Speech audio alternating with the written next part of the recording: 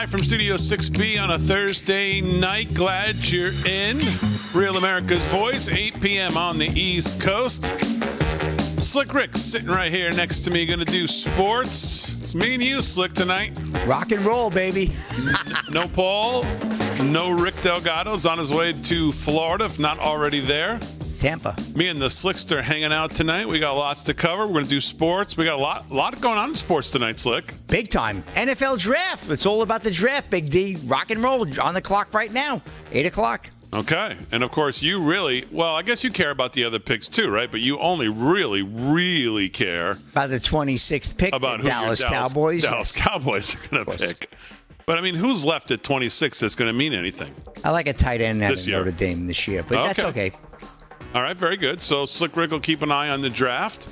Other sports going on tonight as well. We'll get into that. We'll go into some news. We'll get into the president today. Man, he had some of the toughest questions that he's had in a long time. Oh, Damon, who asked him? Were they people in the press briefing room? No.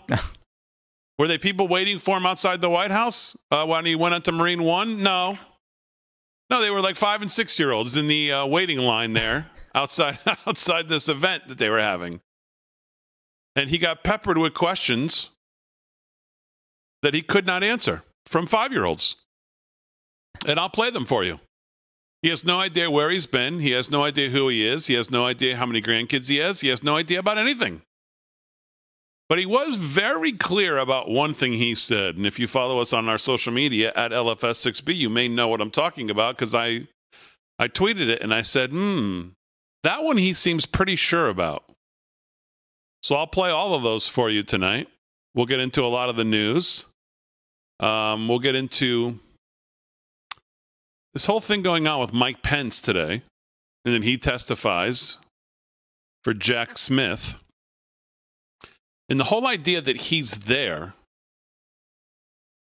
under these circumstances, that you have an administration that has gone this far into police state tactics to take what clearly seems to be something that Congress should be having the authority to look into, if it's going to be looked into at all. And that, of course, is January 6th and the electors, and how they come to Congress and what happens on that day, constitutionally. The idea that the founders could have ever imagined, well, the founders couldn't even have imagined something called an attorney general back then, or a position like a Jack Smith holds. But the idea that this administration has gone this far to criminalize this, that clearly constitutionally lays with Congress, is pretty scary stuff, and just another push in the police state that we're quickly living in more and more. And everybody I've seen make a fact of that Pence was there 7 hours, Pence, and then they make it all about Pence. But it's really all about the administration and the idea that they think that, and they're just grabbing the power to do this. They're just doing it. Taking something that constitutionally I don't think gives them any authority to do this. But they're doing it nonetheless, like a lot of things they just do. Like sign executive orders on things that Congress should probably be coming up with as well. So Mike Pence is there for 7 hours testifying to Jack Smith about January 6th and the electors and the last election. And I see everybody reporting on it today in every place you look. If you go to Twitter and you just type in Mike Pence and then look, about every fourth or fifth thing as you see is historic this, historic that, first time, historic. Well, yeah, it is, because who could have ever imagined that we would get to this point in this country? The founders certainly couldn't have. So that's why it's historic. That's why it's first. Doesn't mean it's good, and doesn't mean it should be. So if we have time, we'll get into some of that. There's lots to get into. John Solomon and Just the News had some news today as well. We have a couple LOLs. We have a couple great pieces by Christopher Carter. And I saw the president today, our own David Zier, was covering, and the network covered today the president up in New Hampshire. And the president's always good. The speech is always very similar. I had it on in the background while I was working, and the president was good. And the thing that just jumps out to me, the speech is for the most part always the same. There's nothing all too different that I heard today. Good policy stuff, kind of good, kind of off-script story stuff of his time in office again with dealing. But I mean, just to see Biden today literally get stumped by 5-year-olds. And then to watch the president today, as he always is able to just talk about anything at any time in front of anybody, take any question. He can go in and out of any topic, domestic, foreign, whatever it is. I mean, just sharp as a tack, on top of his game, knows what he wants. Not afraid to take just open questions, has no idea who's gonna ask him questions today. And he got a couple good ones, and he got a couple duds too, but he took the duds and made them good. And he gave a good answer, by the way, when somebody asked him about, I know you want to look forward, but what about 2020? And I think he gave a good answer in saying, I replied to an email the other day. The way you go back is to win look forward to you got to win the future to fix the past. You're not going to go back and fix 2020. We all know what happened in 2020. Not that we should just say, okay, oh, well, we'll just move on. I mean, state legislatures have done some good things. But I thought the president's response was good. And he didn't stay there and harp on it and just talk about woe is me about 2020. He's got to look forward. He's got to make the case. And I think he knows that. And he is making the case through all these videos he keeps putting out.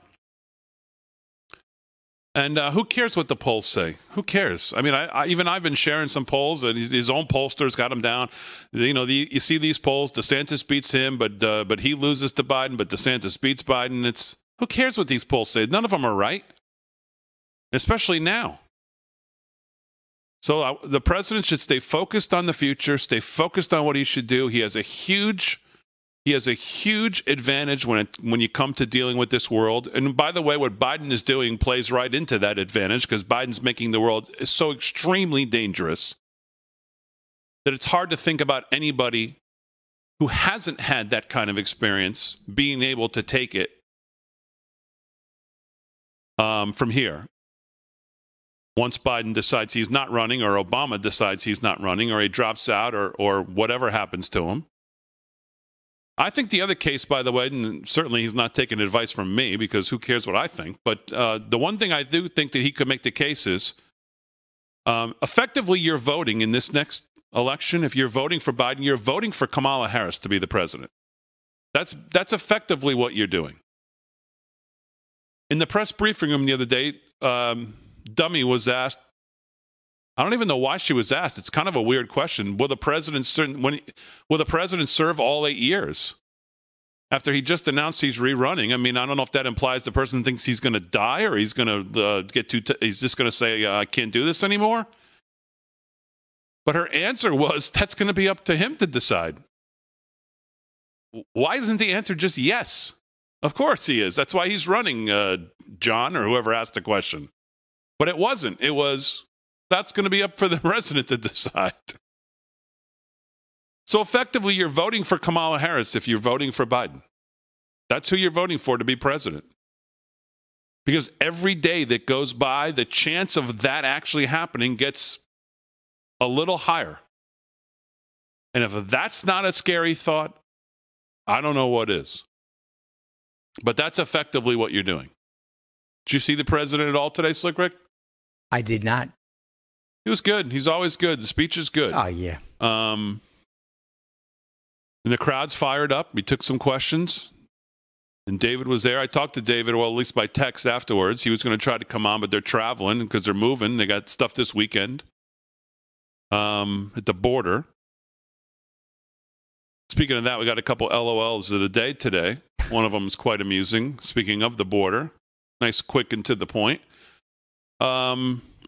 So there's lots to get into here. Speaking of Biden, just a couple little housekeeping things from Town Hall today. Biden's devastating new job approval rating. This is from Gallup News out this morning. Americans' view of President Biden's job performance has been in the doldrums for months. And even Democrats and a concerning number of independent. Did you see the polling, by the way, on the Democratic side right now? RFK Jr.'s polling at 20%. And that nutjob Williamson is polling at, 9 or 10 or something like that. But I think between the two of them, it's like 30%. Biden's at 59 or whatever, 60 in just the Democratic Party. But he's polling 20%. He's barely said anything or done anything. He just barely announced. This is why the DNC is saying no debates, because you give him a little momentum, and Biden keeps doing like what he did today and keeps doing one disaster after another disaster. You really could have a Democratic primary if they wanted to. Easily. They really could have one. After months spent underwater approval, Gallup delivered more bad news for Biden in the same week he announced via pre-recorded 6 a.m. video that he was running for re-election. Their latest survey of Americans' view of Biden, just 37% approve of the job he's doing. And I don't care how many times he tells us, every president's in this position, as he said the other day, every president is always right here in this same. No. And even if you argue that the numbers 37, 38, 40, they're in this area, no president has presided over, not even Jimmy Carter, the 2.5 years we have had with this guy. And you will not convince me that even the Democrat side feels it and lives it every single day. I saw somebody man on the street thing in New York City the other day, and every single person they went up to, they asked about Biden, and they said he should just hang it up in New York City. So you can't convince me that all of them aren't feeling it. So 37% may be the number, but that's all that is a number. That's in people's life, in people's in their soul, what they're living. You could take off the 3 or the 7, and that's probably what the percentage they feel, like 3% or 7%. If you're a good day, maybe 7. That's the lowest point of Biden's presidency at 37%. And that's a poll from April 3rd to April 25th, the day Biden announced he was running again. And we knew going in that even a big swath of the Democratic Party says, we don't want this guy running again. So, all right, just getting started. Me and Slick Rick hanging out with you on a Thursday night. He's going to do sports. We'll do it when we get back right after this.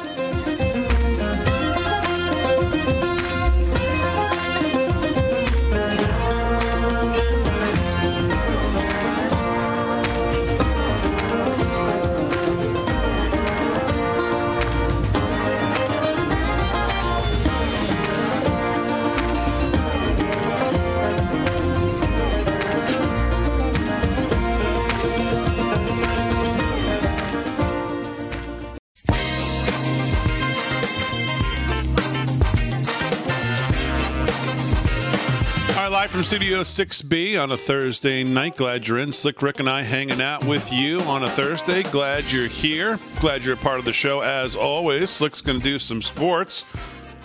We're going to get to some good video today of Biden today taking some of the hardest questions he's taken probably in about, 3-4 months. Of course, it was from 5-year-olds, but didn't matter. Still stumped them. Really stumped them. We'll get to that. We'll get to the Federal Reserve. I don't know. This administration literally cannot do anything right on any level, not in the cabinet positions, not over at the SEC, not over at the Fed. Think about the Federal Reserve. Whoever his staff is comes into him and says, sir, you have a phone call with President Zelensky of Ukraine. Now, you would think these things are planned out for the Fed. You would think he's got a tight schedule. He's got to have a calendar that's planned out for months. So somehow, he ends up on a phone call, the Fed, with someone who he thinks is the president of Ukraine, Volodymyr Zelensky. Well, it's not. It's some prankster radio host who talks like Zelensky. And they clearly have no vetting going on. They had no idea. And they put the Federal Reserve Chairman on the phone with him. And he gives up all kinds of information that's not publicly disclosed yet. And, of course, these guys video it, have a video conference, and they put it out. So I'll play you that video. And it's just like, what is going on? We have leaked material going out all over the world. Nobody knows who else has seen it, who else has got it. You got this young 21-year-old now arrested. Nobody's lost their job. Now you have a situation like this, and not that this is the end of the world, but don't you think you vet these calls? Don't you think you know who you're putting the guy on the phone with? Don't you have a way to, like, make sure it is who they say they are? Like, let's call the White House right now and see if I can get on the phone with Janet Yellen. You think they're going to just patch me through? No. I mean, I don't know how these things happen. Kevin McCarthy was asked about it today from Bloomberg. So I'll show you that as well. So, but at 19 past the hour, let's do some sports. Since we didn't do any last night because Slick Rick was off, we got here for the last couple minutes. Right. Sports is brought to you by Mike Lindell and MyPillow, mypillow.com/LFS6B. Use our code LFS6B at checkout for 10 to 60% off. And, of course, if you do support Mike Lindell, and I know Mike Lindell can certainly use the support, we'll sweeten the deal and throw in something free from our store, 6bmerch.com. Pick out that Slick Rick sports shirt. We'll send it to you absolutely free for supporting Mike Lindell. Slick Rick, what's going on in sports? All right, Big D, I'm smiling because we got NFL draft tonight, big draft for the football season, and Bryce Young just went number 1 out of Alabama, picked just in. The commissioner just announced it. Commissioner Goodell, not my favorite guy in the world, but Bryce Young, good quarterback out of Alabama, good for the Carolina Panthers. A lot to cheer about, Big D. We'll see what happens. Good young man, played under Lou Saban. You're talking about an NFL type of college. Nick Saban.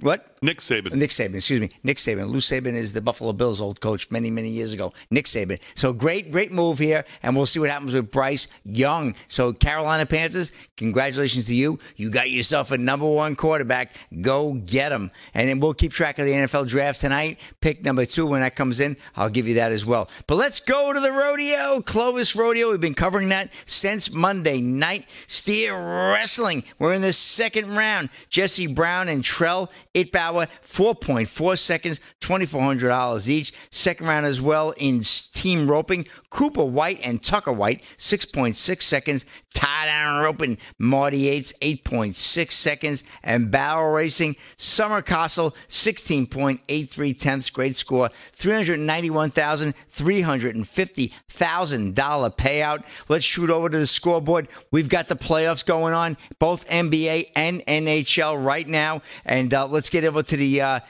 scores in the, we'll go to Major League Baseball first. Orioles over the Tigers right now, 3-2. That's bottom of the 5th. Rays lead the White Sox 4-2 down in Chicago, top of the 5th. The Mets over the Nationals, 2-1, bottom 4.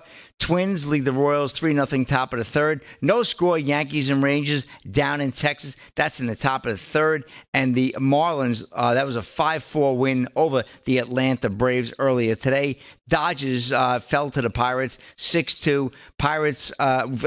Phillies over the Mariners 1-0. Cubs 5-2 over the Padres. 6-0 Cardinals over the Giants. And the Angels defeated the Athletics earlier this evening.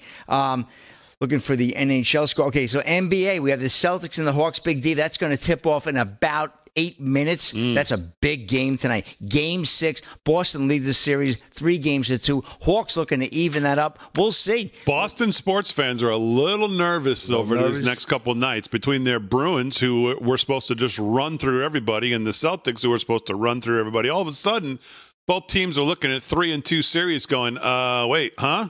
Yep. You never know. They say that's why they play the games, right? So we'll keep an eye on that as well down in Atlanta. By the way, Janet Jackson was supposed to have a concert in Atlanta tonight. That got nixed because of the Hawks. Not great scheduling on the concert in the NBA world.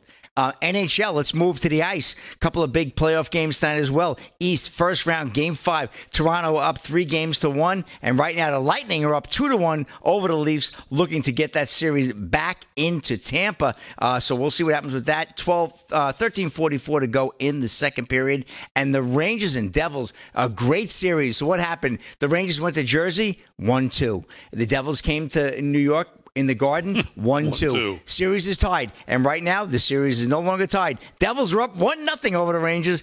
Let's see, end of the first period. That is a game a lot of people have a lot at stake. You talk about misery over the summer. Imagine New York losing to Jersey. Woo, not good. So we'll see what happens there. And Jets and Golden Knights, 10 p.m. puck drop out in where? Vegas. What happens in Vegas stays in Vegas, and they're playing in Vegas. That series, the Knights are up 3-1, looking to close out Winnipeg and move on to the second round. So we'll keep an eye there. Great stuff tonight. Great night in sports. And, well, I got a couple of quick stories. Big day. I might as well get into it. I got a little time tonight, right? You got plenty of time. All time here we want, go. So well, not a good story here, but a broadcaster makes suicide joke after a team's poor start. St. Louis Cardinals veteran and broadcaster Al Raboski has advice for other Cardinals broadcasters after the Cardinals get off to a very poor start. And he said, make sure you're not tempted to jump. The Cardinals, a team not used to struggling much during any part of the season. The president says that every day to somebody. Oh, exactly. Well, Al Raboski said the wrong thing today. He got beat up on social media.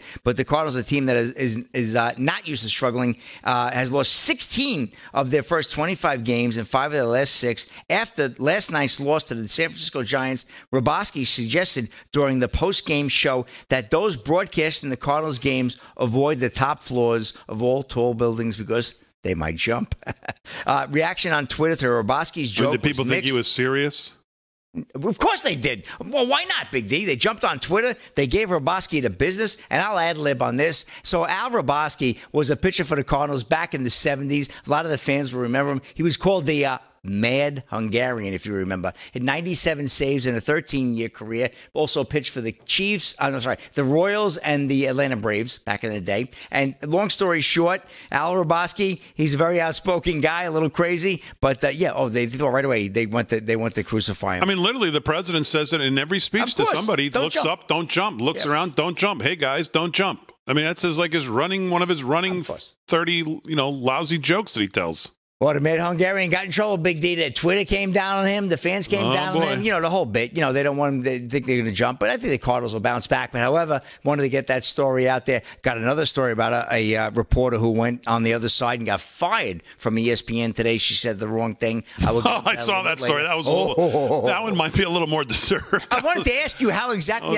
I could enunciate that to the crowd. That was a little harsh. Yeah, but I haven't gotten to that. Words you don't throw around. So no. Slick Rick, there's a lot of love in the chat for that lavender jacket with the purple shirt and the boots to go. And they want to see the boots, but can't see. What do we got? All right, we're at 8,000. We got to get to 20,000 for the boots. So exactly. I won't allow it. I'm glad we're on the same page, Slick Rick. Always. All right, we're back right after this.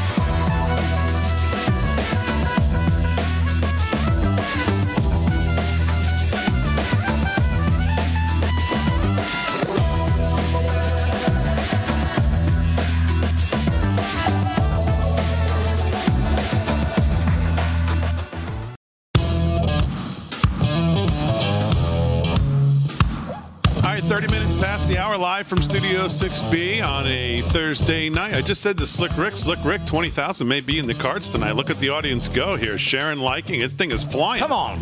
92 already with an hour and a half to go. 20,000 may be on the table. Now, Slick says these are 20K kind of boots he's got on tonight. So they are. Yeah, so we just have to. I saw someone in here say, batten down the hatches, call your friends, call your cousins, share, let's go. Come on. Fired up. 20K, here we go. There's nothing else to watch at this hour anymore. Come on, Big D, we're here. Come on. We know that. The word's out. Man, did you see some of those numbers? Well, we'll go through those in a little bit. But, oh, my God. They took a beating, and Tucker's in 24 hours has got 70 million views on that one tweet. So good for them. But like Bud Light, right. they get what they deserve. Yeah, exactly right. So here's what the last couple years has shown us. That is the toxic air between all of the trail derangements, what's going on in East Palestine, Ohio. Of course, the president still doesn't have time to go there. But toxic air there's another one in Wisconsin today, can threaten our health. Airborne chemicals, viruses, and germs known to cause allergies and illness can pose serious threats to your health. In fact, allergies are the sixth leading cause of chronic illness in the U.S. And, we're heading into allergy season. Some say it's going to be the worst we've ever experienced. And because of that, I wanted to welcome back to the show George Negron, Vice President of EnviroCleanse. You hear me talk about it each and every night. And George has been nice enough to join us tonight. George, how are you?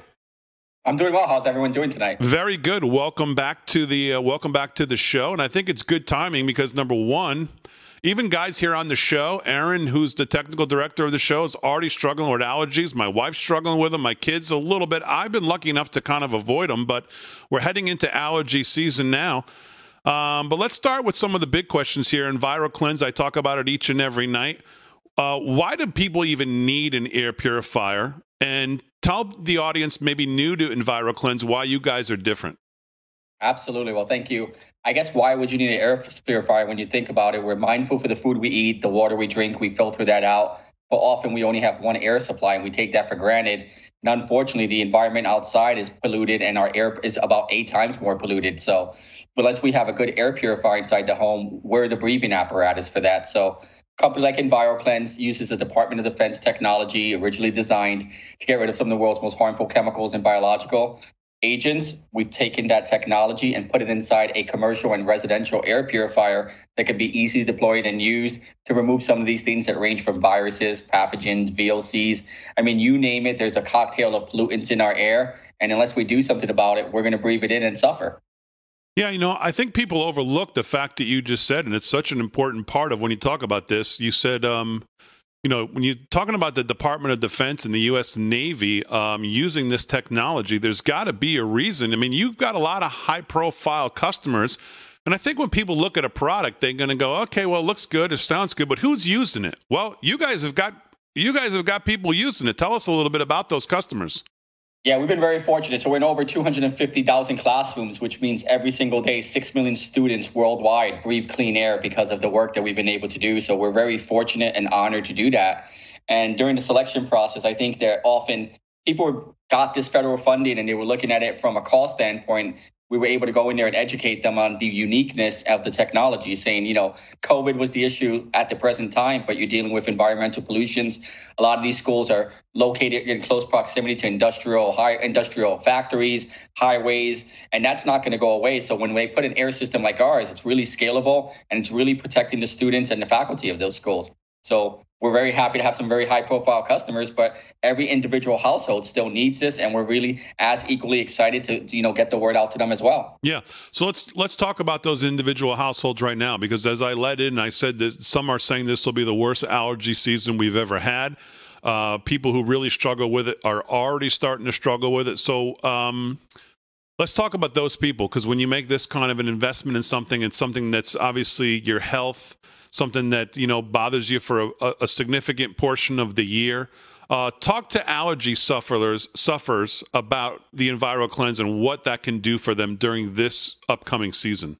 Yeah, absolutely. Some little data points to share. It's the highest ever early childhood asthma rate and allergy rate in history, and it's only climbing. That's because the air we're breathing and the air that's coming in from the outdoors is just getting worse and worse. So, I mean, every city you see getting rated with an F quality by the EPA. So what it does for allergy sufferers is beyond taking care of the allergens, the pollens, the dander, it's going to take care of those chemical aspects that often are triggers for allergies. So the VOCs, the NOx, the SO2s, put that into layman terms, those are what's created by pollution, traffic, buses sitting idle. I mean, every time I see a school bus idle and then you see all the kids surrounded by it and all the car lines at school with the parents sitting there, that's all pollution that makes its way to the air, makes its way to the residential neighborhoods, and it comes into our home supply and we're breathing it in. So without an apparatus or piece of equipment like EnviroCleanse, you're going to suffer and get those long-term effects. And for allergy sufferers, it just gives you a very miserable time to deal with it.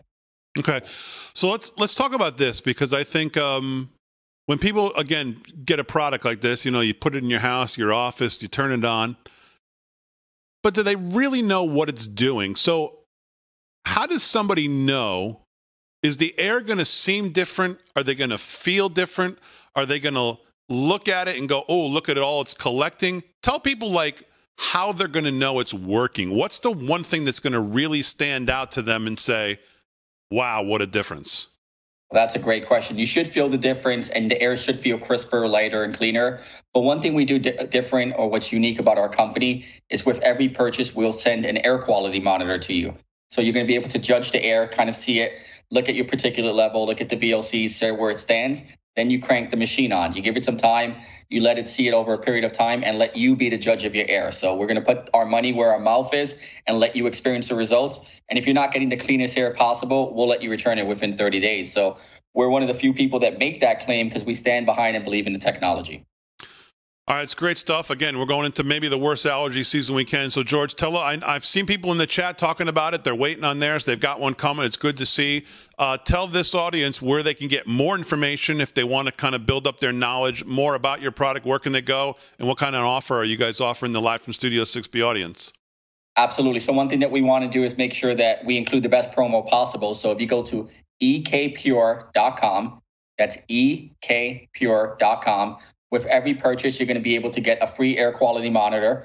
And if you use the coupon code 6WP, that's going to give you an extra 10% off. But do take advantage of taking your time. Look at the case studies, look at the testimonials, look at the testing reports, because that's what really separates us from any of the lower grade or air purifiers that are out there. Is we've done a ton of studies in laboratories and real world scenarios to give you the peace of mind that we are the right choice. And with every purchase, you're going to get that air quality monitor, and you have a full 30 days, test your air and put our system to the test. George, love having you on. Really timely stuff. Again, people suffer with this, and some people really suffer with it. So I'm excited. I'm actually waiting on mine right now. I'm excited to get it, try it out. Thanks for coming on the show again. I appreciate you guys. Have a great night. Thanks, you too. All right, live from Studio 6B, 38 past the hour on a Thursday night. Slick Rick's here's with me. We're doing sports. We'll do some more sports. Slick Rick's monitoring all the playoff games and obviously the NFL draft tonight as well. That was George from EnviroCleanse. Again, EnviroCleanse, ekpure.com. ekpure.com. Use code America for 10% off. And they'll send you that air monitor. You can check it. That's pretty cool. I'm gonna do that. I'm gonna do that. I'm gonna test it in my house before and then after and see. Seeing is believing, Big Dig. Come on. Yeah. And we don't really suffer in our house, but my wife can. My daughter, my wife, both can tell the difference as the seasons change. So we'll see. All right. So getting back to Biden's poll numbers, there's one key point in this article today that.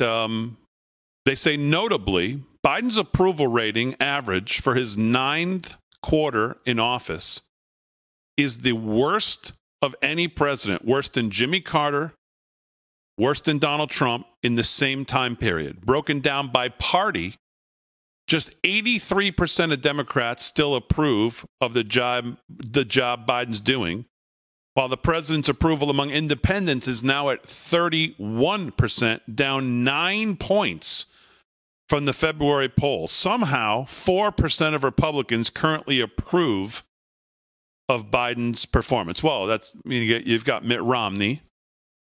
You've got, who knows who they asked? Kinzinger. So 4% of Republicans somehow, which is probably even a bogus number. But Biden at this point, 9 quarters in, is the worst. So, other thing that came out this morning, obviously I want to touch on, and we've been talking a lot about it on this show, is the economy. I was happy to see how many people were really interested in the M2 money supply that we spoke to, because sometimes things like that, you can make you want to pull your hair out. But people were really interested in it. I got a lot of requests for the charts. I got a lot of requests for that segment, which I think is going up, if not tomorrow morning, on Saturday morning. That'll be up on all our social media. That 6 minutes that we spent talking about the M2 money supply. And it just goes to show that people are feeling the pinch. People are looking at their grocery bills and looking at their whole financial life going, what the hell's going on here? when is this going to end? They're watching the stock market basically trade sideways or down, and they're saying, when is this going to end? You're holding any other risk assets, you're seeing the same thing. The M2 money supply is now contracting for the first time in a century. I shared another chart about shipping. Actual box shipping is absolutely plummeting. People are not buying things. People are not spending money. People have lived off credit. People have depleted savings.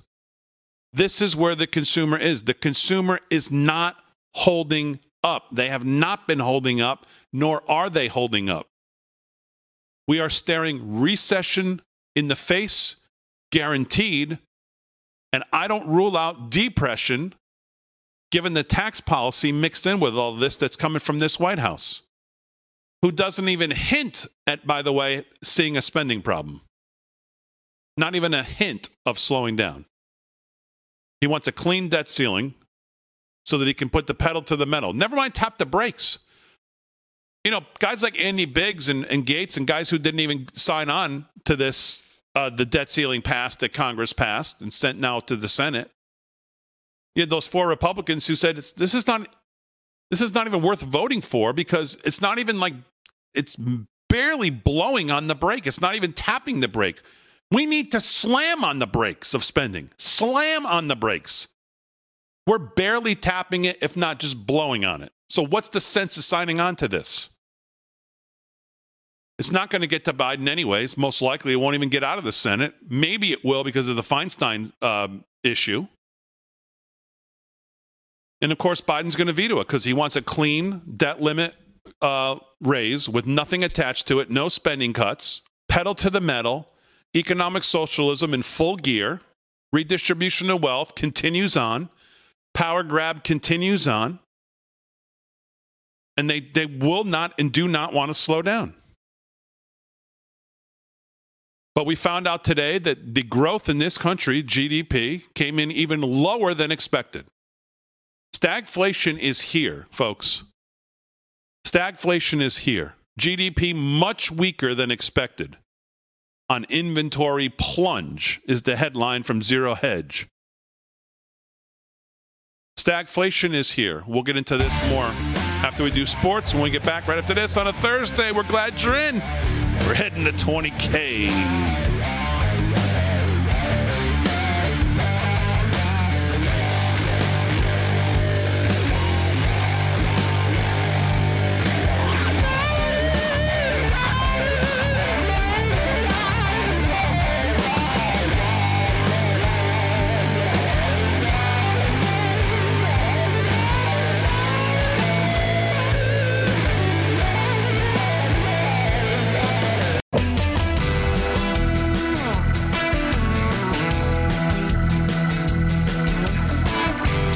13 to the hour on a Thursday night, live from Studio 6B, Real America's Voice. Glad you're in. Slick Rick's here, going to do some sports. We've got news to get to. We talked about gross domestic product out this morning. Not good. Economy, not good. I want to talk about the nuclear family a little bit as well, as the Democrats continue to, of course, target that. We'll go back a little bit when some of us were growing up. We'll talk about the nuclear family. The nuclear family is key to democracy by Stephen Feinstein today. Good piece. So true. We'll talk about a couple of Hunter Biden things. Nearly 80% of voters closely following. I was kind of surprised by this headline. Of course, you think about the 51 intelligence scum who now we know this whole story, how they signed, how this letter from Blinken started it to cover for Hunter Biden. And of course, people have made the argument if the American people knew about Hunter Biden and truly knew what was going on that laptop, certainly would have affected what happened in 2020. And this proves that point. Miranda Devine today in the New York Post, headline, nearly 80% of voters closely following Hunter Biden scandals as 2024 nears. So that just proves the point of what people have said. they would have closely monitored it in 2022 if they had known the truth. So, all right, we'll get into some of that. Let's do some sports, though. Sports is brought to you by Mike Lindell and MyPillow, mypillow.com/LFS6B for all the best deals. I actually went to that page today. Man, there's some things on there I don't even know are there. You know there's pajamas on there that look great. Nice. There's all kinds of stuff on that page for the LFS6B audience, and you use the promo code LFS6B, and then you send us your receipt that you get emailed from Mike Lindell and forward it to LFS6B at yahoo.com. Show us that you used it, and then pick something out from our store, 6bmerch.com. Pick out a shirt, hat, whatever you want, mug people have asked for. Slick Rick's sports shirts are flying out the door. We'll send you something for free as a thank you for supporting Mike. So people love this deal. We may end up costing me. I'm sure it will. Doesn't it always? I don't care.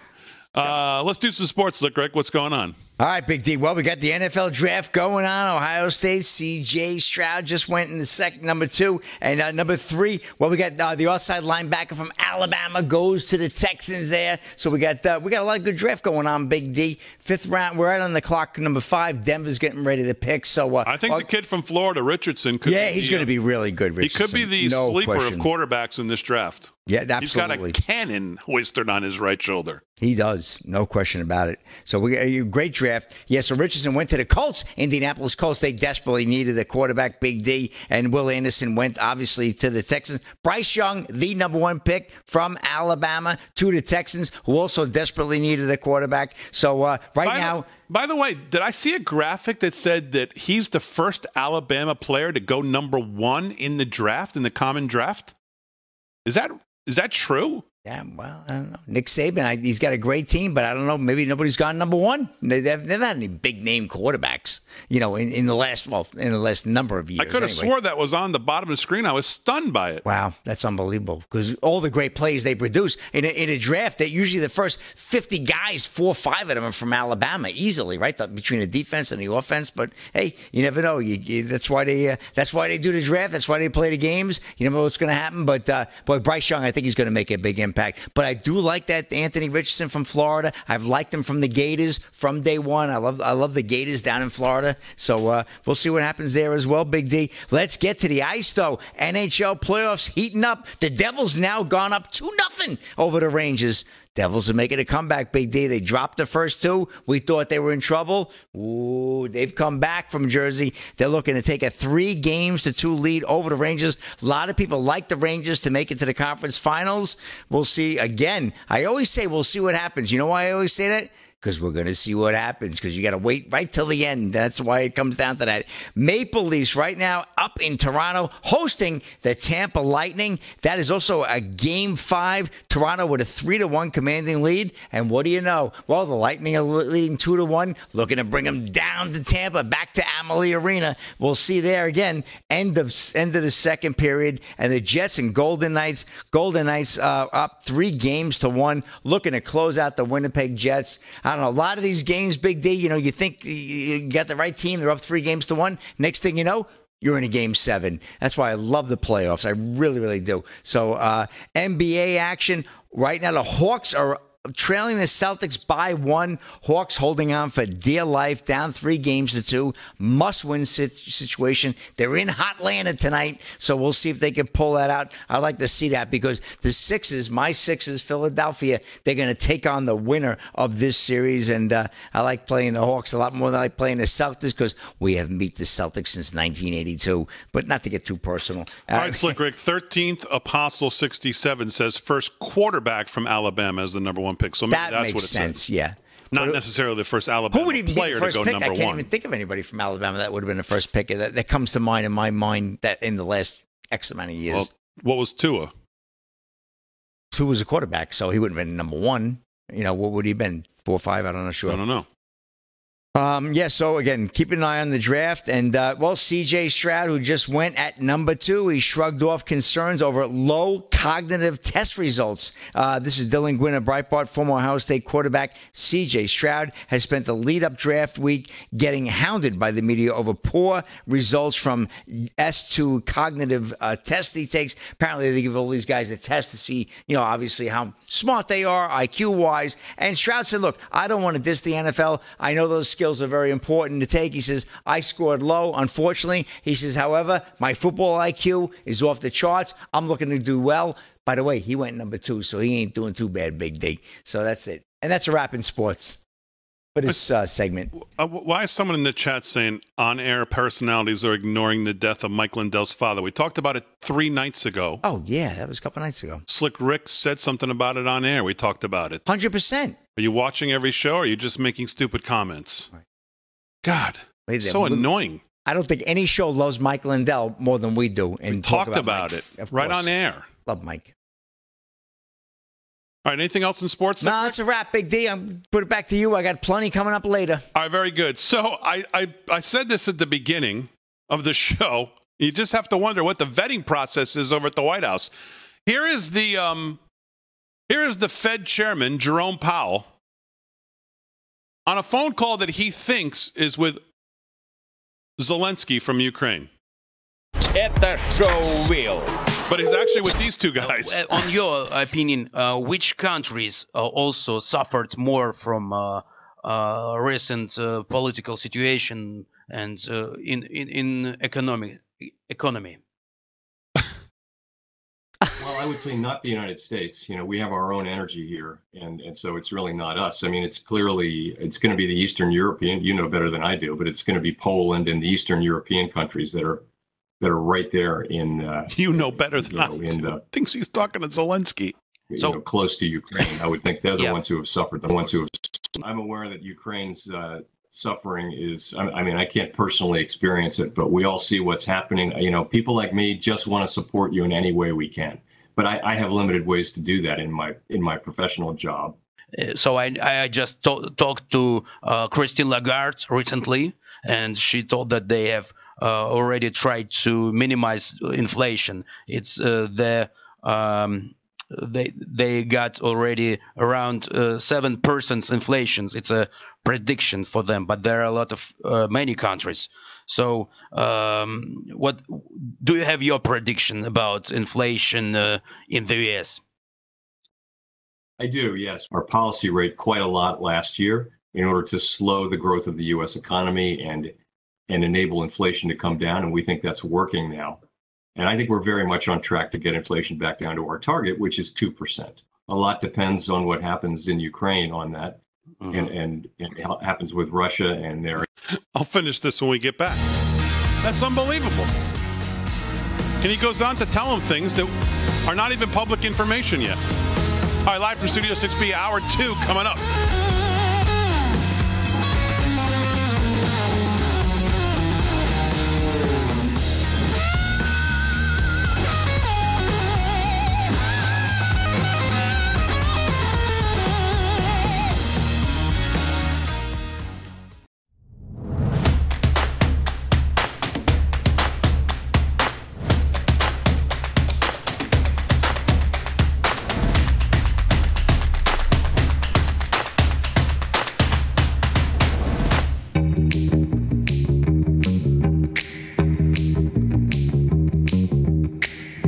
Hour 2 live from Studio 6B on a Thursday night. Slick Rick sitting right there. Going to do some sports. We're going to do some news. Aaron and Fran holding it down. As always, of course, you, the live from Studio 6B audience, we're always grateful you give us a couple hours each and every night. We'll get to some of your comments, emails, thoughts as well.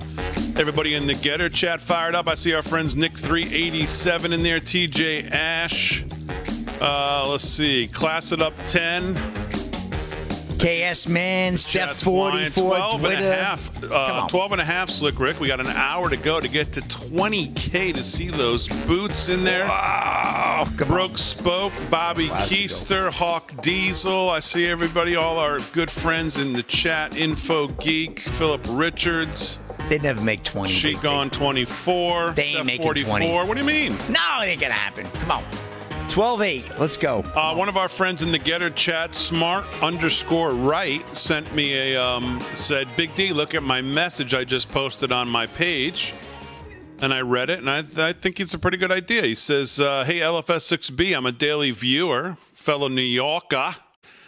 Considering how dire the situation we face has become, correct, I think it would be an amazing use of your platform to spend a portion of each show in some way highlighting the action that we all need to be inspired to undertake. Now, if you've been following us and watching us, what's the one thing I've always complained about, whether it's some of these meetings or get-togethers, CPAC kind of type things? What's the one thing I always say? It's all great to go, and there's great speeches, and everybody goes, and it's all well, fine, and good, and it's fine. This is great. You know, you network, you meet people, meet some of the people, you guys who buy tickets and go to these things. But what are the actionable items that we all leave there with? What are the actionable items that we leave there as either as a party or individuals? What are they? I've been focused on state legislatures. You know that, even going back to the midterms. I said I'm more interested in what's going on in the state legislatures and these governors, because at the rate we're going, they may be your last line of defense in protecting you from the tyranny of the federal government. So it's the fact that you use the word highlighting the action that we all need to be inspired to undertake, whether it's shining a light on someone who needs recognition for effective action or taking time to give people ideas and motivation on how they can take action. This will be an awesome way to further set your show above the other useless daily blah, blah, blah, blah, blah talk shows. Well, I think that's kind of where we fall right now. Maybe not as scripted as some others, but that's what we do, blah, blah, blah talk, right? We're not scripted at all. Yeah, no. We need people to get inspired into action. I agree with all of that. And I don't know that I'm the one to give it to you. You should probably be giving it to us. You probably have better ideas. You, the audience, collectively, probably going to come up with better ideas. I mean, we have this platform to 2 hours a night tell you what we're thinking about the things, and we love this as our little, town hall or whatever you want to call it here, and we get to interact with you. That's why we have the chat up all over the place, so we can monitor to see what you guys are saying. So we try to monitor it as much as we can, even during the breaks, during the segments. But I think you're right about that. I think that's what we're going to need going into 24. Everyone's got to be taking action. And by the way, you don't need to be changing the world. Everybody just needs to do. You could run for your school board. There's little things you can do. You can get out there and, you can be the Paul Revere's of your little town or your whatever. You can. Especially as we get closer to 24, right? Yep. Make sure people are voting. Make sure there's all kinds of stuff that we can do. It's a representative republic, remember? Make sure you're in touch with your representative republic. Make sure you're in touch with your representatives. There's so very little of that now. These bills, the way Pelosi and them ran the House, and these bills get drawn up by by 4 24-year-olds in a dark closet somewhere, and they get voted on it 3 days later, and you have no idea what the hell's going on. You haven't talked to your senators, you haven't talked to your Congress, you have no idea, you have no input whatsoever. We get farther and farther and farther. We get into a more post-constitutional world, seemingly every day with this administration. But no, I think I think you use a lot of good words in there. I think you're right on. So, and we'll continue to do our part. We're in the fight every night here, 2 hours a night. We're blessed to have this 2 hours to do it, to tell you.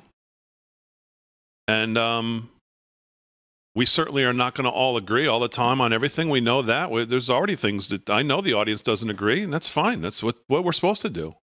We don't want to live in an echo chamber. That's what the other side does. It's healthy. They live in an echo chamber. It's healthy. Even the Joe Manchins of the world, if you say he's this, still, he doesn't, when does he ever firmly push back? They all live in an echo chamber. Yes, Joe. Okay, Joe. Whatever you want, Joe. Rally the troops, link arms. No one ever dissents. I said that. Take 2 pieces of paper. On one, write the dissenters to Pelosi over the last 4 years. You'll have a blank piece of paper. On the right, put the dissenters in the Republican Party. You'll have names everywhere. You'll have groups, factions, names. They're never unified. It's the one thing in Tucker's statement that I don't know that I agreed with the other night. He said we're a one-party state, talking about the uniparty. And I know what he means. We've talked about the uniparty a lot. But I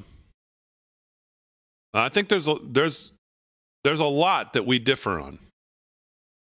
They truly are a uniparty, the left. They're abortion right up to the moment of birth. That you can't get one of them to even discuss anything other than that. Like, well, no, maybe. No. So there are some things that we clearly differ on. So I don't think we're a one-party state, the United States, when it comes to everything. But I know what he means. So, all right, glad you're in. Good stuff. We'll get to some more of your chat here in the Getter chat, more of your emails, more of your everything that you send in. I want to thank everybody each and every night for all the emails that you do send. We try to read as many of them as possible. Let's talk about the nuclear family a little bit, speaking of the left and the things they want to attack besides our Constitution, besides our founding principles, besides our founding documents and our Supreme Court and our everything else. The nuclear family is right up there. Steve Feinstein wrote a piece called "The Nuclear Family is Key to Democracy." And he says to say that things have become upside down in American society in the last 20 to 30 years might be the understatement of the century. However, to be perfectly fair, every succeeding younger generation has been met with calls of derision and criticism by the older generation. Cries of, "Ooh, look at what they show on TV," or "Listen to those song lyrics. I can't believe what the kids are getting away with these days." Those are a constant with every new generation. There's nothing really new there. It is true, though, that every new age seems to bring with it a relaxation of moral standards, a redrawing of previously held moral lines in the sand, a new interpretation of what is considered normal and acceptable. In the 1950s, TV married couples were shown sleeping in twin beds, separated by a 3-foot wide nightstand. That's ridiculous by today's standards. Yet there was a certain order to things in days gone by, an underpinning of absolute right and wrong that served as the foundation of the house of societal order. Even as the upper floors of swearing on TV or nudity in movies or vulgarity in music lyrics changed and became looser or more risque. Right through the 1980s, these aspects, among many others, of American culture remained largely unchanged all the way back to the 1950s. Kids did their homework, didn't talk back to their teachers, rarely entertained the idea of cheating. The thought of, quote, being called down to the principal's office was a serious and intimidating matter. As a young person, your mind was oriented towards finishing school, perhaps going on to college or trade school, getting a job, getting married, and raising a family. Two of, I think, the greatest joys, pure joy in life is, and everybody thinks a little differently about it, but I think two of the great joys of life to really feel, is marriage and kids. Raising kids, having kids.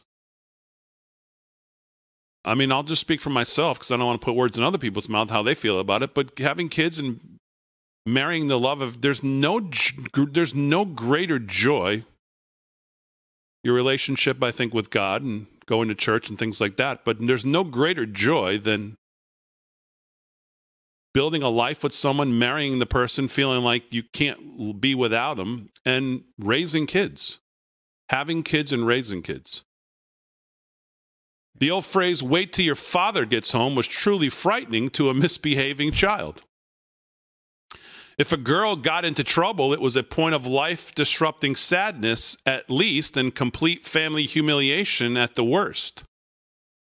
Underage smoking, drinking, or drug use was seriously frowned upon, explicitly punishable by law, and a cause for social repudiation. Individual reputations were often broken, with lifelong implications. All these facets of American life through the 1980s were tied together by one common element. The majority of American households were children where two parents were in the household. They were, of course, a minority of one-parent households by way of divorce or early death, but those were the exception. Two-parent households were the norm. Before 1980, out-of-wedlock births were a small minority of the total. Since the 1990s, that number has risen to over 40% of all births, which is an astonishing number, and is even higher among the Black and Hispanic communities, estimated at 70% and 51% in 2018, respectively.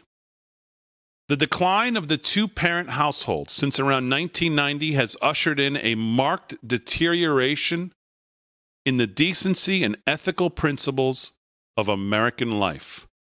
Proponents of the so-called Enlightenment and tolerance of current social norms and behaviors may scoff at the attitudes and practices of the 1960s or 1980s, but the nuclear two-parent families of a few decades ago did, in fact, impart a structured, widely accepted, and absolute sense of right and wrong that today's youth simply do not have. The rules of right and wrong transcended racial and democratic boundaries and were independent of income or social class. Everyone knew what was right and what was wrong. That certainly doesn't mean everyone adhered to those rules, because they didn't.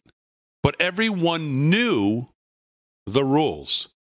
Kids were taught by their families that you went to school, respected your elders, behaved properly in public, good table manners, no bad language at the restaurant, no chewing gum in church, synagogue, held the door for elders, women, that kind of thing, showed up for work on time, and gave it a good effort, kept your word, didn't steal, didn't cheat, and so on. Those were the rules. We all knew them. Yep. I'll give you the rest of this when we get back.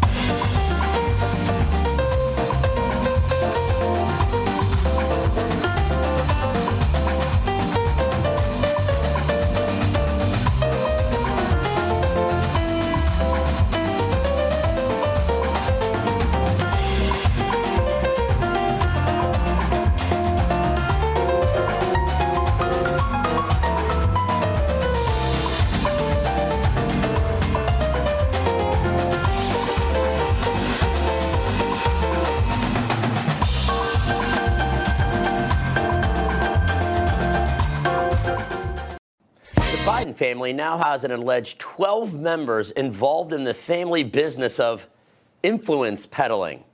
What is even more interesting is that the members of the Biden family are using the White House as their fortress to evade being served legal papers, like in the case of Hunter Biden. According to the New York Post, Hunter Biden's baby's mama can't serve him the papers because he's hiding out at the White House.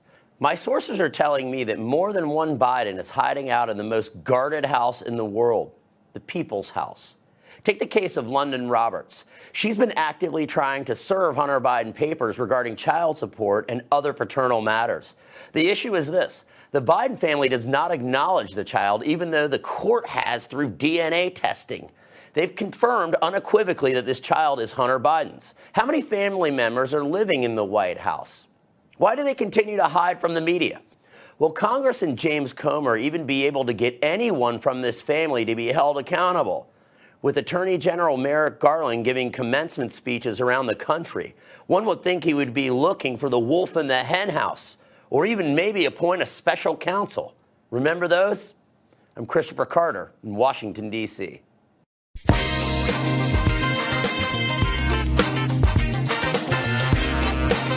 All right, live from Studio 6B on a Thursday night. Slick Rick's going to do some sports here in a second. Aaron and Fran holding it down. I want to thank Chris Carter, as always, for his great pieces. Yes.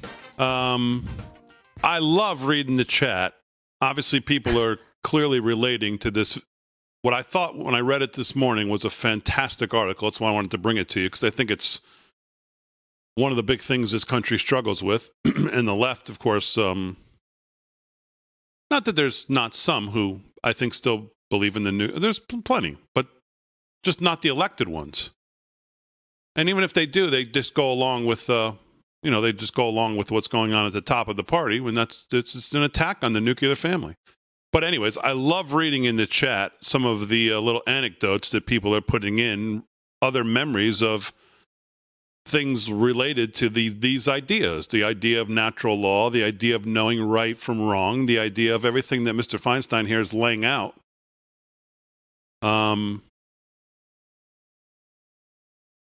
So some really good things in there. So keep them coming, little things like that. So let me just finish this, and I'll post this on all our social media. I think I've already put it on our Twitter.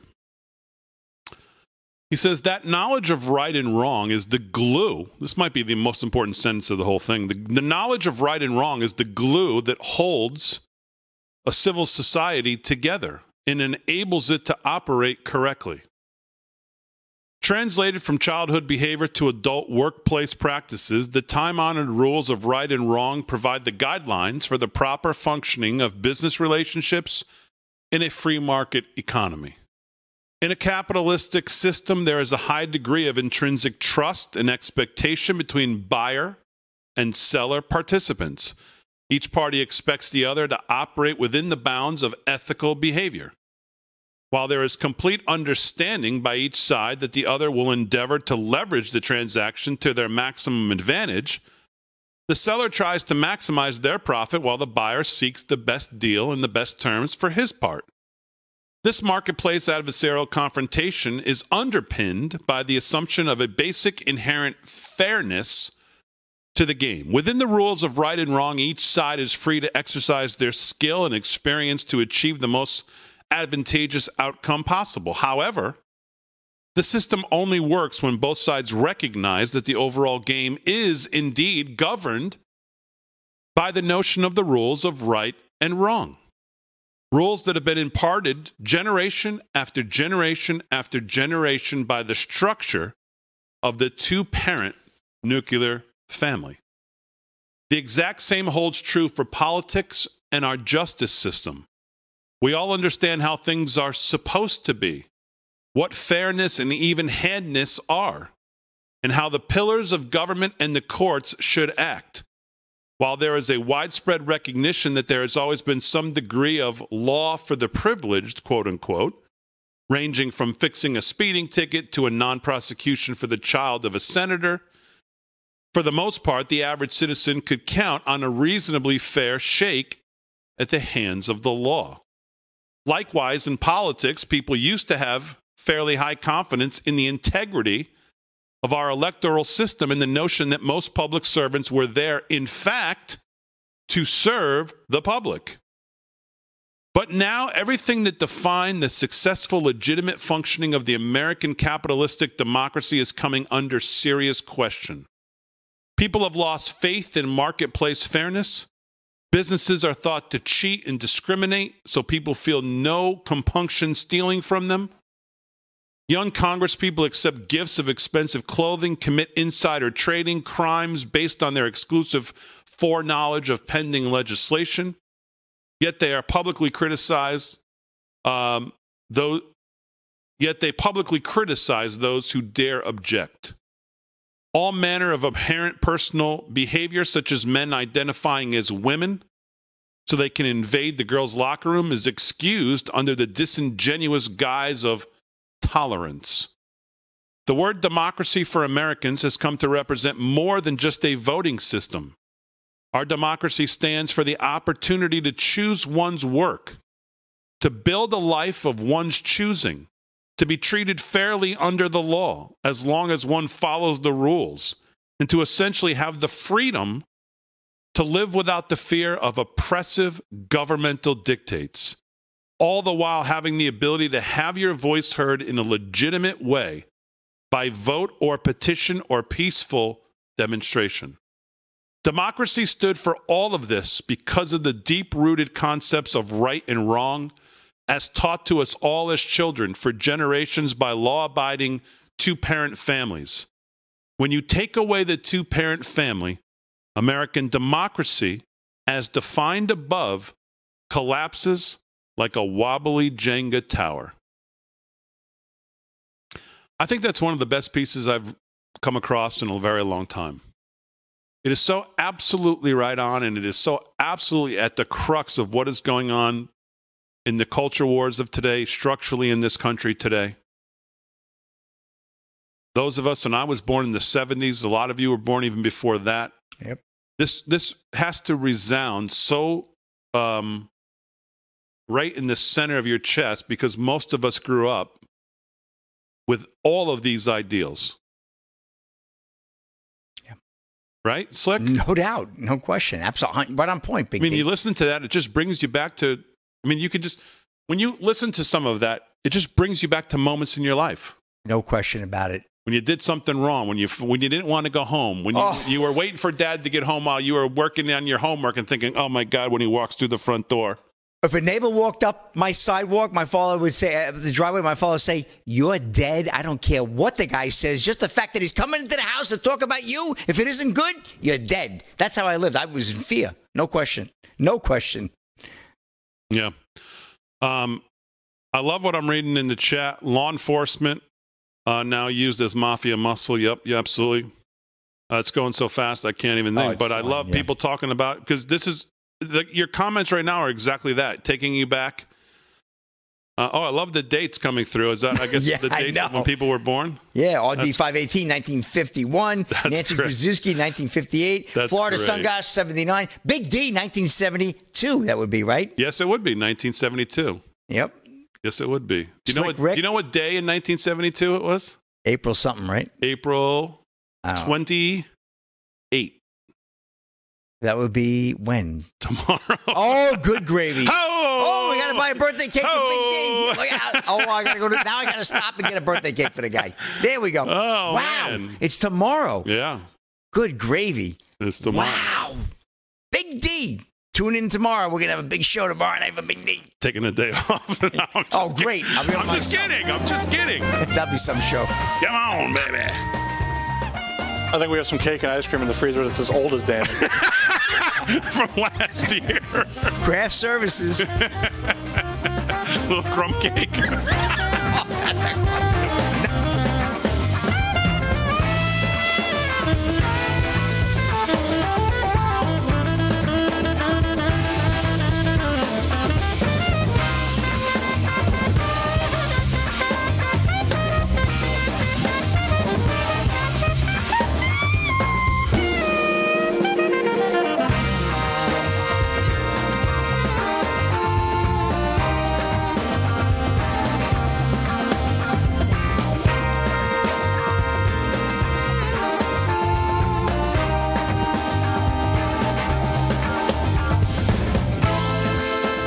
Inflation is still hot on everyone's mind as the election of 2024 approaches.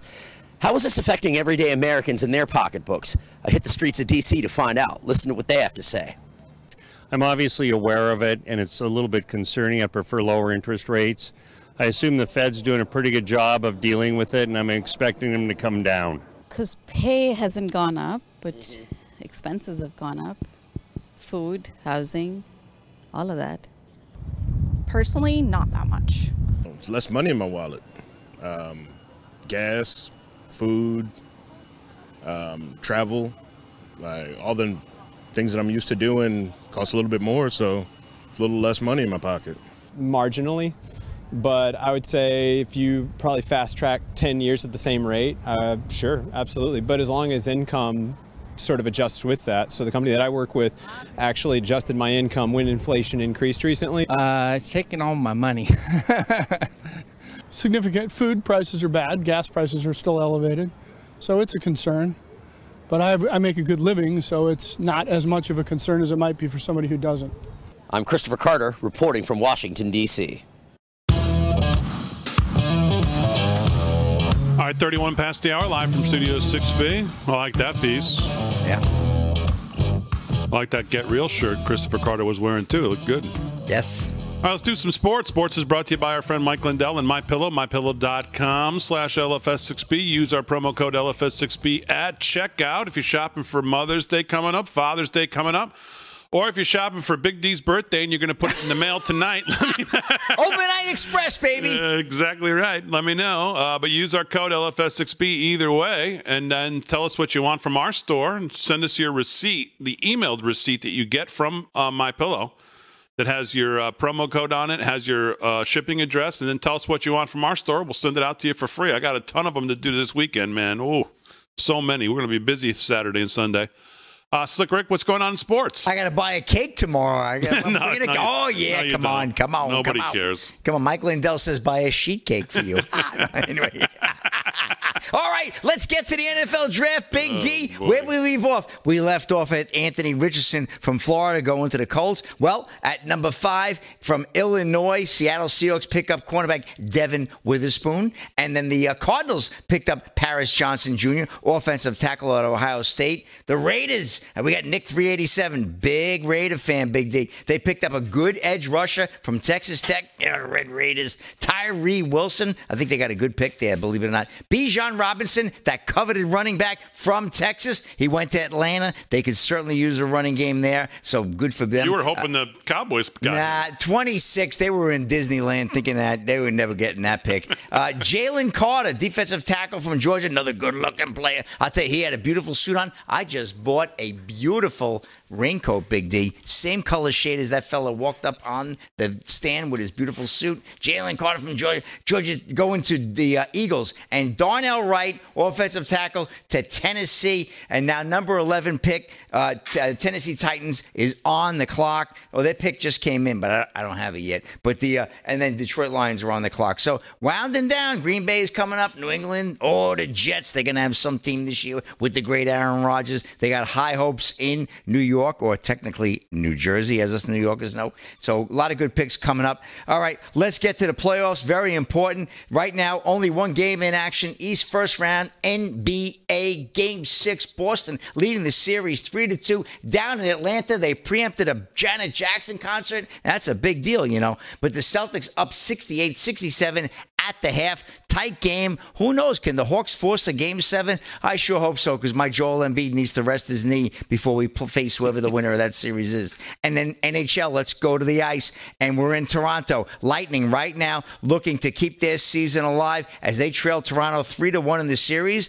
But they're up 3-1 in the game, and that's what it's all about. 4 minutes to go in the third, commanding lead. So without a big Toronto comeback at the end, Lightning will look to go 3-2 and get that back down to Amalie. So my friends down in Tampa, and there's plenty of them in the chat and on that will love the show. Good luck to you. Let's hope they get down there, see these series go. The Devils right now with a commanding 3-0 lead, Big D, over the Rangers in Jersey. I mean, what has happened to the Rangers? I mean, the Rangers 3 in a row could be. You lose 2 at home, then you go lose the pivotal game 5. Yes, they're right. And the Rangers were the favorite team, Big D. That series right now tied at 2, but if the Devils can pull it out, they'll be up 3-2, looking to close it out in the Garden. Oh, man, Frank the Tank's going to be fired up tonight.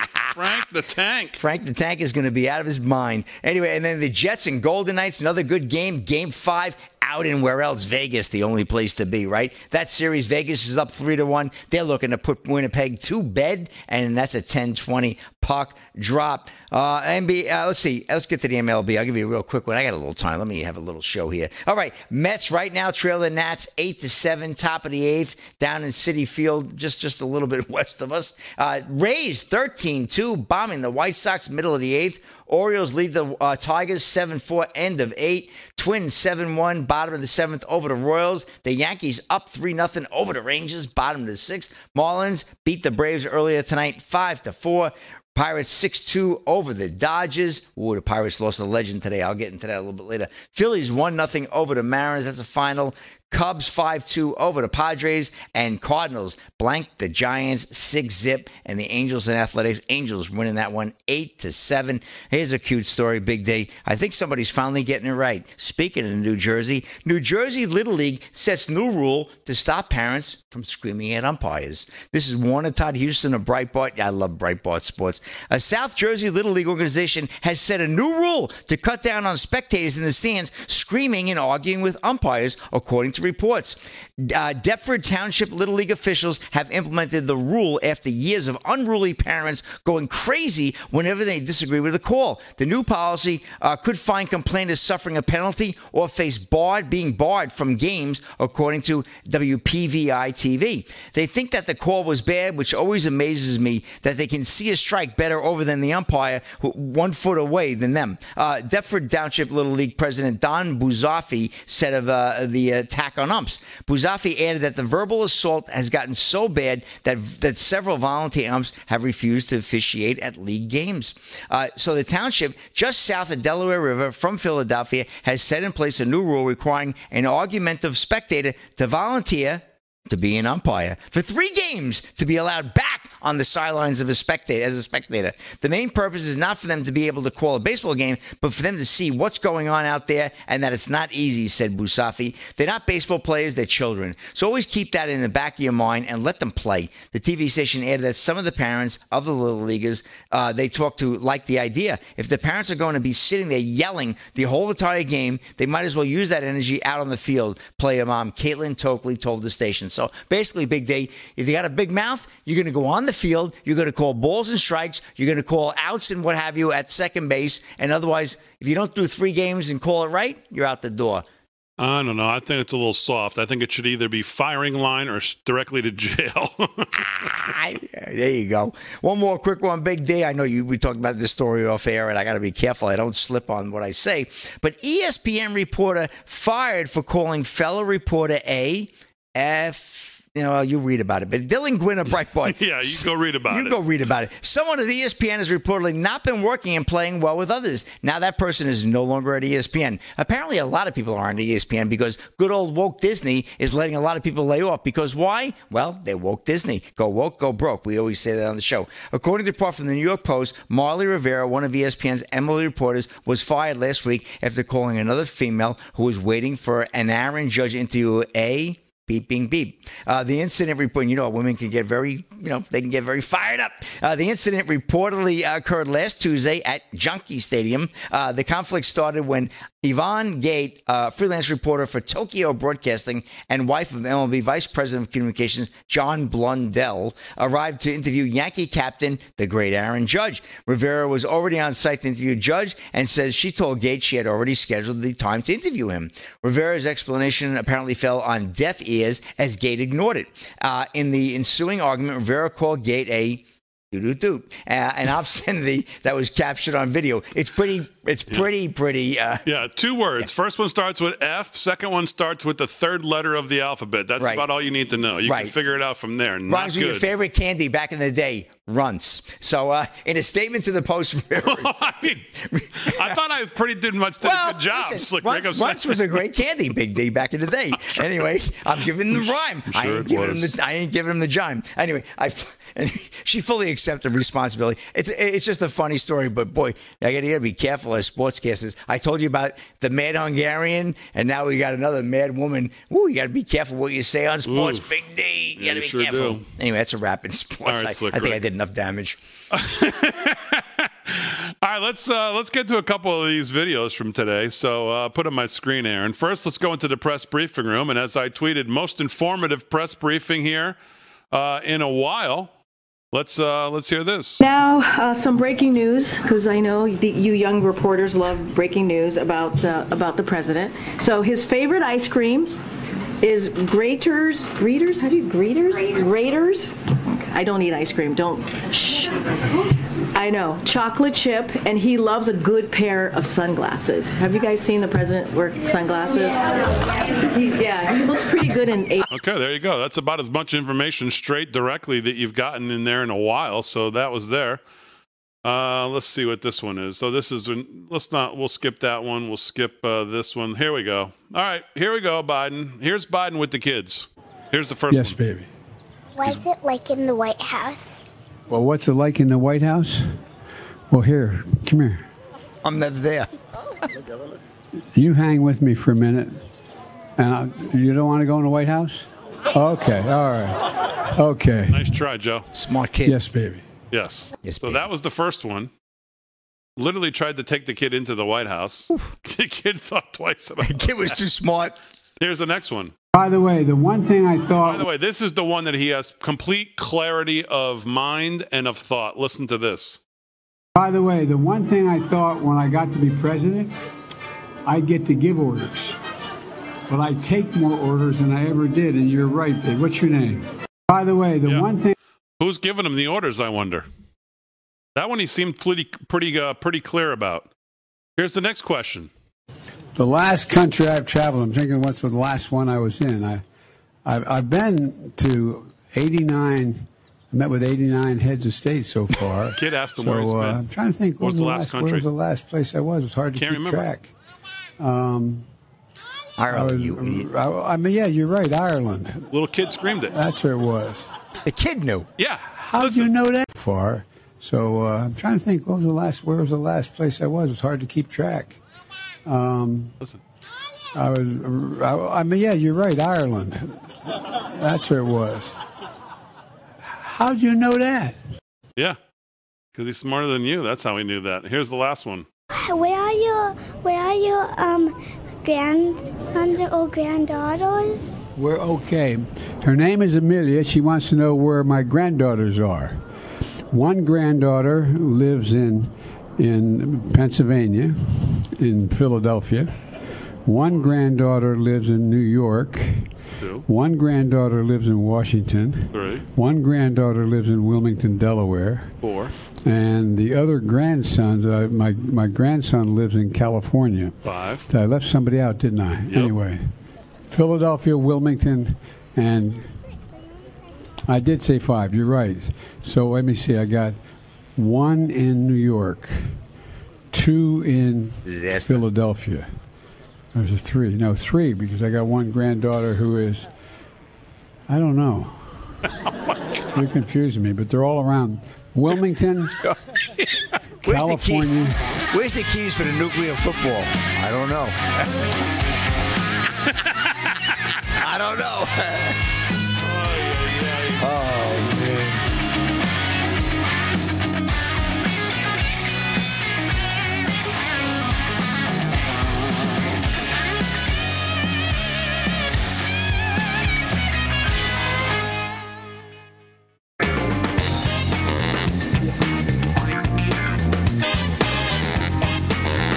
All right, 13 to the hour, live from Studio 6B on a Thursday night. Glad you've been a part of the show. Man, it's going fast. Slick Rick, me and you, we can do it again tomorrow. Super fast tonight. Yeah, we'll do it again tomorrow night. On my birthday, we'll have some cake. Aaron and Fran holding it down as always. So a couple last things I want to get to. We got a couple LOL of the days here, Aaron. Let's pick one and roll that.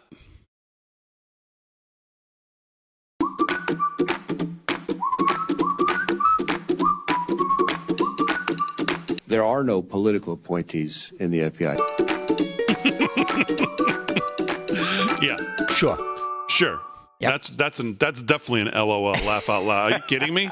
There's no political appointee. What are you, nuts? Reindeer fly, all that stuff. Oh, my God. Oh, yeah, I assure you. That guy is probably the worst decision of the Trump. Probably the worst. There's a lot of things you could point to. We've talked about personnel. But that guy's got to be right up there as the worst decision. Holy cow! And I know whatever Chris Krispy Kreme Christie had something to do with pushing him on him, I guess, or whatever. But oh my God! All right, let's do the other LOL, Aaron. If you've got that, fire it up and roll it.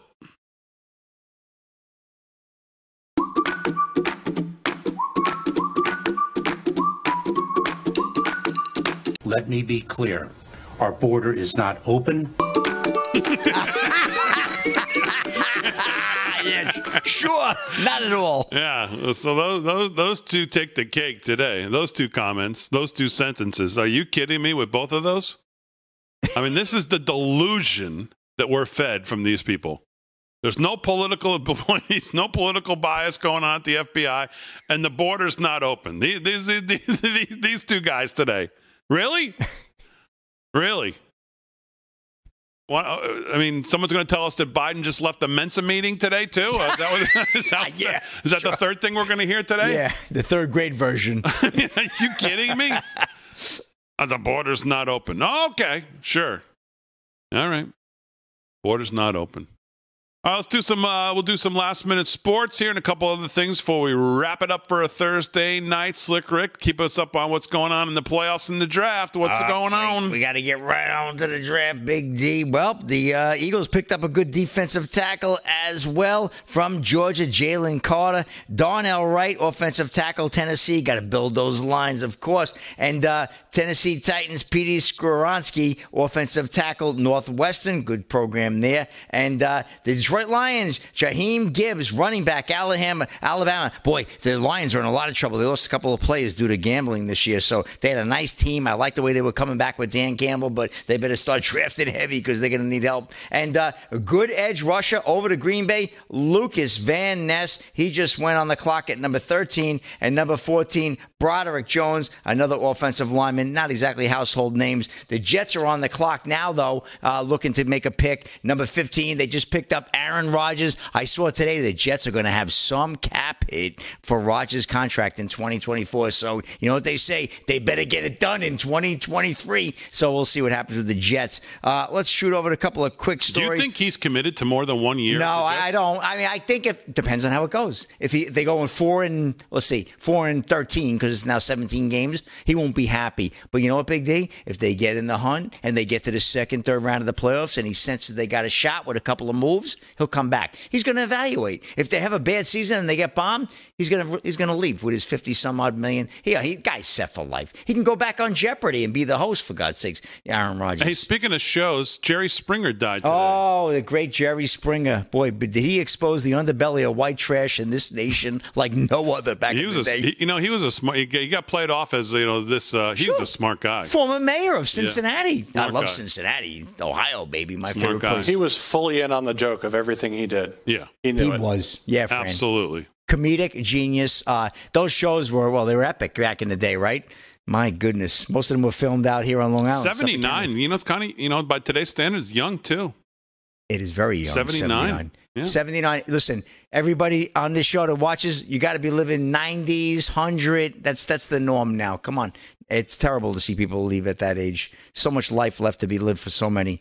Let's get to the playoffs real quick, Big D. So Hawks lead the Celtics 77-76, 7 to go in the third. A lot of time there yet. Devils continue to lead the Rangers 3-0, 8 minutes to go in Game 5. Looks like the Rangers are going to have their backs against the wall in the Garden this weekend, Big D. We didn't see that coming. And Maple Leafs, well, they fell to the Lightning 4-2 tonight in the NHL. Games 5 as well. Toronto now has a commanding 3-2 leads in that series. And Jets and Golden Knights for our friends out in Vegas that root for the Golden Knights. We'll see how that goes as well. I'll report on that tomorrow night. And, well, some sad news, and I'd be remiss if I didn't get this gentleman in because he was a legend. Former Pirates great Dick Rote, a two-sport star, dies at 92. This is an AP report out of Pittsburgh. Dick Rote, a two-sport star who went from All-American guard in basketball to a brief stint in the NBA to ultimately an all-star shortstop and the 1960 National League MVP while playing baseball for his hometown Pittsburgh Pirates, passed away at 92 years old. Finally, the Pirates are putting him in the Hall of Fame, of their Hall of Fame, which is silly. I can't believe he hasn't been in all these years. But he played in 8 All-Star games, and during Pittsburgh's improbable run to World Series in 1960, it was Grote and not future Baseball Hall of Famer the great Roberto Clemente and Bill Mazeroski who spearheaded the Pirates' unlikely rise from perennial also-ran the championship. It was Grote. Grote is just an absolute great player, had a phenomenal career, 2,100 career hits, and anyway, rest in peace, the great Dick Rote. So that's a wrap in sports, pretty much, Big D. I got a couple other stories, but you know what? I'll pick them up tomorrow. All right, Slick Rick, one other video, Aaron, throw on my screen if you want. Jackie Heinrich asked about yesterday's debacle. Listen to this. Thanks, Green. The LA Times said that their reporter did not submit any questions in advance of yesterday's press conference. So to people who saw that pocket card, can you explain how that ended up there and why the president time travelers put it there. So just to step back, and I'm actually glad you asked that question. Sure Clearly, I would let the reporter for Los Angeles Times speak for herself. It is entirely normal for a president to be briefed on reporters who will be asking questions at a press conference and issues that we expect they might ask about. It is not surprising that yesterday we would anticipate questions that he did receive, right, on the visit with the South Korean president, as the South Korean president was standing to his right, or about 2024. That was completely expected, or about the debt ceiling, which he took questions at the end, shouted questions at the end, and of course we would note those issues to him. Those issues to him likely come up, and let's not forget we do these briefings every day, and a lot of the questions that you all tell me, that's how we brief him as well. You all ask me, that's how we brief him as well. So I'm sure. Look, we do not have specific questions in advance. That's not something that we do. And in fact, I would point out the questions that was asked was different than what was on the card that you all saw. And look, again, we have these press conferences. The president takes your questions. Our job is to get a sense of what you all want to ask him. That is our job here, to get a sense of what's the news of the day, the topics you all are interested. Stop it. Nonsense. Total nonsense. Everything she says is nonsense. We saw the card. You got caught. He held it too high. We got the picture. Who are you kidding?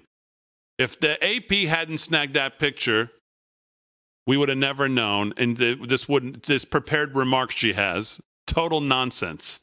Of course she submitted it. We all saw it. The fact that it wasn't word for word. You had to lay out who was there on the other card and he had to put you in capital. Like, you're there. Don't forget that you're there, sir. You're there at the podium talking. You breathing.